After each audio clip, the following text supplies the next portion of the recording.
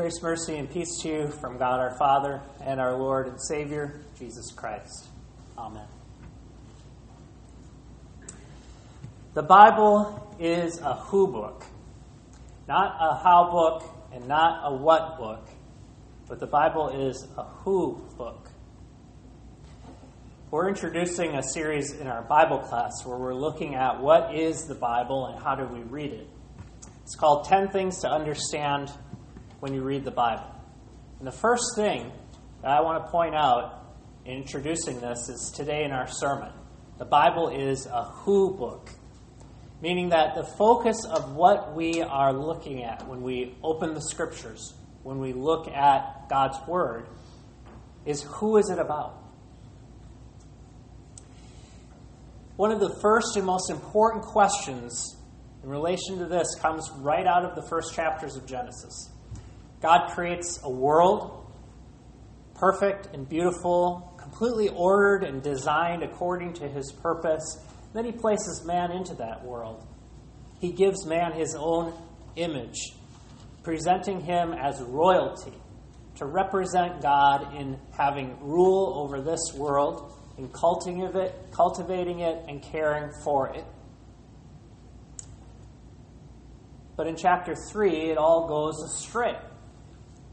Things don't go according to God's design, and that royalty and that perfect rule of representing God in this world falls apart.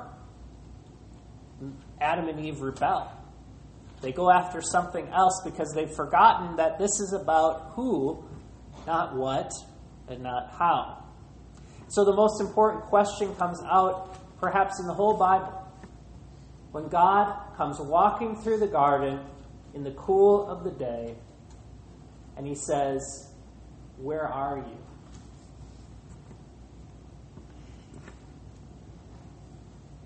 I was reading a piece of paper that I found crumpled up in a recycling bin in the Lexington County Recycling Center, and I was dumping all my paper in the recycling bin, and there was a crumpled up banner that looked like it had come from some church event or Bible class. It said on the top of it, "Where have you seen God today?" And then it outlined 4 things. Probably what people said, suggestions to the answer.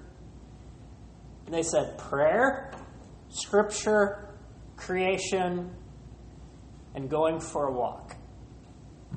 4 things. Prayer, scripture, creation, and going for a walk. And we see how that all fits together in this one account here from Genesis 1 and 2 and 3. How this is about God going for a walk with his people. And they're not there. The place where he's supposed to meet them every day. And they're not there. Where have you seen God today? It's more about us actually being with God than it is just about where we're catching glimpses of him. It's where it all begins, walking with God in the garden. Have you ever tried to go for a walk with someone you don't like? Someone you don't trust? Someone you don't care about? Someone that's hurt you, or someone who has done you wrong, or someone you're afraid of? We can't go for walks with people we don't like or people we don't trust. That's why we tell our kids not to hold hands with strangers. And God says, "Where are you?" Because Adam and Eve have lost that sense of trust in him. They're no longer able to go out and walk about in confidence with him. They're hiding. They're blaming each other. They're even blaming God. So the question, "Where are you?" shows us that chapter 3 of Genesis is not about talking snakes. It's not about the doctrine of original sin. It's not about which tree and what type of fruit was found on it. Those are not the first things that we're learning. The first thing that we're learning is about who? God. When we read the Bible, we're reading a who book. But what happens when we read the Bible first as a what book or a how book? When we read the Bible as a what book, we're looking for what God is saying about what I can do and what I can't do. We start looking for those boundaries. Where has God drawn the lines? Is that a sin or isn't it a sin? Am I sinful or am I forgiven? And we're stepping up to that line and thinking, well, how close can I go before I've transgressed and stepped over? And what will happen if I do? And what about all those other people I've seen who have stepped over the line? And so the devil comes to Eve knowing this tendency of human beings with his temptation, did God really say? And when Eve tries to answer the question, she says, well, God said we may eat of the fruit of the trees in the garden, but we may not eat from the tree that is in the midst of the garden, neither shall we touch it, lest we die. Now, what was the original command that God gave? When the tree was given, he said, you shall not eat from this tree. Did he say you shouldn't touch it? Why would Eve have added in this more precise way of looking at it? We're not going to eat from it. We're not going to touch it. We're not even going to go near it. Let's just put some yellow tape around it to be sure that we don't violate what God said. She's asking all the what questions. What does God want me to do? But she's missing out on who and why. Who gave the tree and why did he give it? Which is more about relationship. But if we focus on the Bible as a what book only, Paul warns us. He says, you become concerned with things like do not eat and do not touch. Maybe even do not smell the tree. But you've forgotten about God. When we approach the Bible this way, we really don't need the whole Bible. If all we want to know is what I need to do today and what I can't do and how to make it right, and we forget about God, then really, do we need the Old Testament? Can't we really just get rid of the Old Testament because Jesus has come? We should probably keep the Gospels, at least one of them. We don't really need 4, do we? I mean, with one gospel, we can know Jesus died on the cross and rose from the dead. But then again, the epistles say that too. And in fact, they teach us what it means. Paul will talk about the death of Christ on the cross at length. So maybe we just need the epistles. Those were the letters given to the church. So we narrow it down. But we don't need all 13 of Paul's epistles, do we? Surely he said what he needed to say in one of those letters. So we say, we'll just take Romans. It's the longest letter in the Bible. It's the most in-depth about clearly outlining law and gospel and justification and faith. So we take Romans.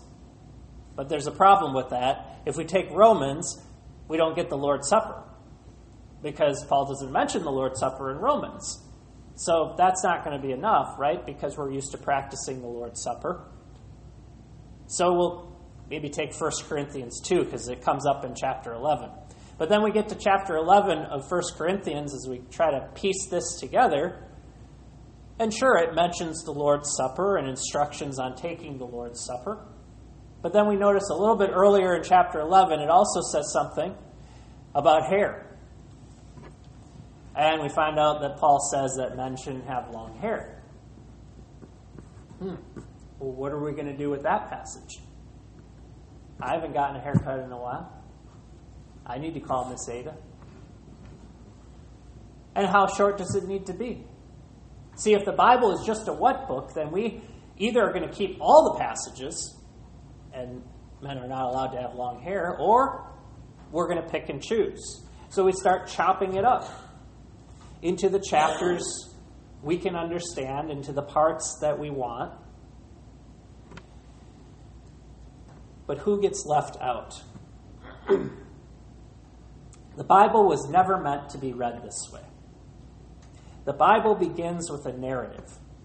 It's telling the story of how God made the world in the beginning and what happened to that relationship. He created man in the image of God, but he doesn't explain what that is. He doesn't have a doctrinal statement on the 5 characteristics of the image of God. No, he just said he gave him the image of God and he gave him dominion over creation because it was more about how man was relating to God in representing him in this world. How does humankind fulfill that calling in the world? So what does the serpent attack first? The relationship between Eve and God. The trust and what it means to be like God. Instead of understanding God already said, "You are like me. I have made you in my likeness," he turns it into something else, that there's something more that they don't have. And so they usurp God, they take over on their own terms, and Adam stands complacently by. They forfeit their relationship with God in favor of a relationship with themselves, their own opinions, their own interpretations, and they fall into hiding.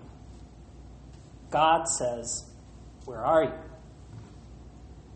How does that voice sound to them? How does that voice sound to you? Where are we supposed to be? Now, a lot of the times we answer this question and we say, "Well, Pastor, we know the answer. We're supposed to be in church." Is that what God means? When God asks the question, it's more than just being in church. When God asks the question, he's walking. He's walking in the garden in the cool of the day, the daily walk with his disciples. And he says, "Where are you?" Because where are you means you're supposed to be with me today. That's what the scriptures are getting after. That's what the Bible is telling us. This is about God. It's about how we relate to God. It's about how Adam and Eve relate to God. It's about how God provided everything, loved us, instructed us, and even though we rebelled, even though we fell, even though it became so corrupt that he had to wash mankind clean, he still is calling. He's still looking for you. He's looking for Abraham when he calls out to him and says, "I'm going to send you to a strange land you don't know, among people you don't know, in a place you're not familiar with, and it's going to be scary, but I will be with you." He's looking for Jacob when Jacob has to run away from home because how he screwed up his life, and he's all alone, and he visits him in the wilderness and gives him a vision and tells him, "I am with you." He's looking for the 12 sons of Jacob when they've forsaken their brother and sent him off with slave traders into a prison for 2 years, and they're coming back to try to find forgiveness. And he forgives them. He's with David when he commits adultery and murder and shames his whole kingdom and loses a child in the process, but then brings David to be the bearer of the seed and the promise of a Messiah. He is looking for Israel when they break the covenant, when they fall, so that he can redeem them by sending the ruler of Micah chapter 5. The one to be ruler in Israel, the one to shepherd God's people, the one to be peace. He finds his champion, the hero in the story, who will finally face the enemy that we cannot face up to, who will stomp on his head and put an end to his power. That's the story. And in Bible class, we've been exploring this. We just did this morning, the 7 movements of the Scripture. How the Bible is a unified story leading us to Jesus. How it's all tied to him. Even today, as we become part of that story, as the Holy Spirit becomes part of our lives, and God is bringing us always back to Jesus. God is always bringing us back to the rescuer, the one alone who can restore what's fallen, who can put us back to the place we should be with God. Someone once said to me, there's a difference between practicing a religion and participating in a relationship. Practicing a religion, for us, is easy. We can be in church. We can even do the things we're supposed to do. We can even finely tune that religion to the point that we can really know that we've done all the things, and we can know who hasn't. But practicing a religion is not the same as participating in a relationship. And church is about participating in a relationship, which is why we took some time at the beginning of the service to remember God is here. He's talking to us. He's working with us. He's calling to our heart. Everybody at your own place where you're at, He is reaching out and saying, where are you? He's bringing us on the journey. He's bringing us through the story. And He'll keep on calling. He'll keep on being there for you. His word speaks to us powerfully when we're here, speaks to us personally, and participates us in a relationship. So may the Lord bless you as you consider His word, as you pray, as you listen for His voice, calling to you and walking with you every day. Amen.